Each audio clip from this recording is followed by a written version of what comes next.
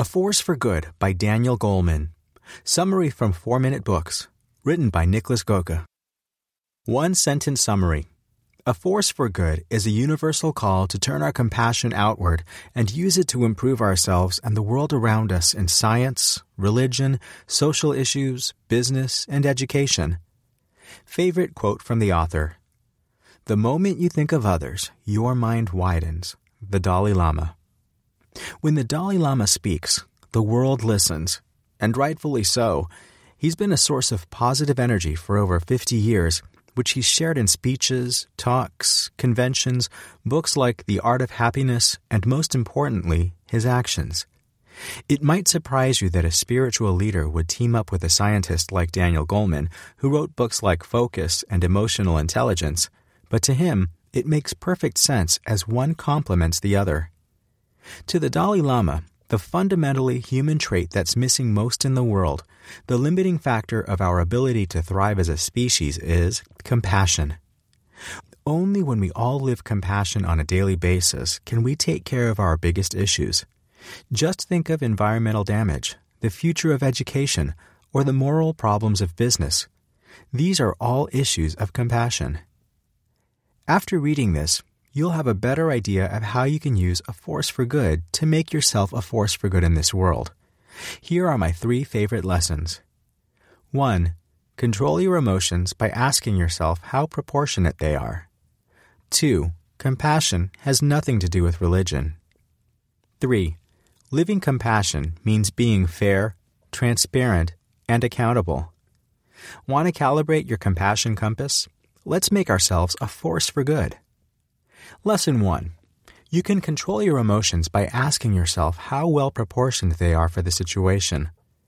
One of the most important aspects when it comes to being mindful or having lots of willpower is being able to pause when emotions rise inside you. Feelings are the strongest motivators of human behavior, so whenever we feel strongly about something, we're tempted to act on this feeling. However, this is often a short circuit in our internal wiring, leading us to not consider the consequences of our actions well enough. The Dalai Lama has mastered the art of taking a step back and thinking first.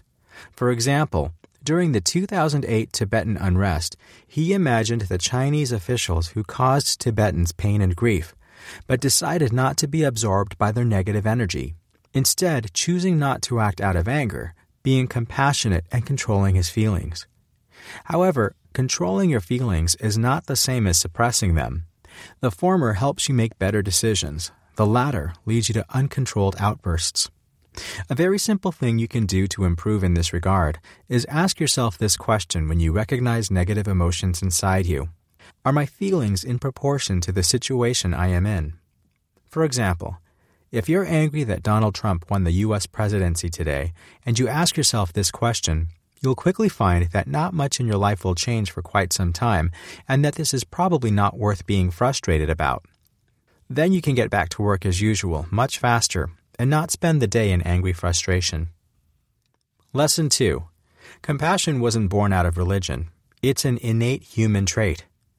There are countless fables, metaphors, and religious stories that make a case for compassion, such as Jesus' famous turn the other cheek, the Zen story of the farmer who wouldn't divide his days into lucky and unlucky ones, or the story of kindness being paid forward in Islam. In fact, compassion is such a central part of most of the major religions that we tend to think the idea of it could have originated from religion itself. But that's not true, the Dalai Lama thinks. He says compassion is separate and actually superior to religion, as it's grounded in biology for several reasons. First, even animals can be compassionate. Think of a dog keeping another dog company when he feels miserable, or wolves mourning the loss of another wolf through howling. Second, humans can hardly survive without positive emotions like love and joy, and compassion is a way to deliver those to others. Lastly, one of the biggest sources of human motivation is having a mission that's larger than oneself, and compassion is exactly what gets us to focus on others, forget our own petty problems, and energize us in return. Lesson 3. Putting compassion into action every day means being fair, transparent, and accountable.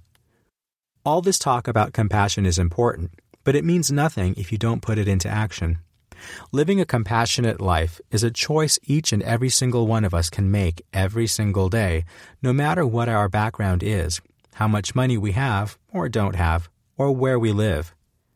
To the Dalai Lama, this means keeping 3 principles at the top of his mind at all times. 1. Fairness. 2. Transparency. 3. Accountability. Just yesterday, my roommate said something interesting. I think everyone knows what's fair. Every human being has a sense of when they're being put at an advantage or disadvantage. You might be right. What exactly means fair, of course, depends on the situation and individual, but we always have a rough sense of whether what's going on is fair, and if it isn't, we must work to change it. Being transparent is easy. Being consistently transparent is hard.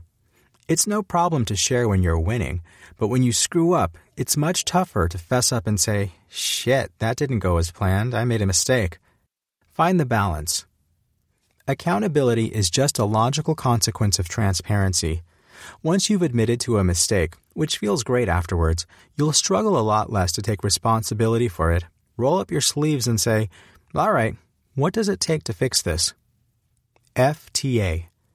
3 letters that, if you memorize them, can help you take action on compassion, day in and day out. A force for good review. I don't see how anyone could come up with the drawbacks or disadvantages of learning from a book like this. A force for good is a great encouragement to be a better, more positive human being, so however little you pick up, it will have a positive net impact. Highly recommended. What else can you learn from the Blinks? Why you don't need to meditate for 5 hours a day to be compassionate. The reason science and religion are not mutually exclusive. How we can combine capitalism and socialism to get the perfect economic mix. Why it doesn't matter whether you're privileged or not. What a handprint is and how it can help you make less greedy decisions. How you can resolve any conflict between 2 people. A powerful mind training exercise for kids. Why the world is better than you think. Who would I recommend the A Force for Good summary to?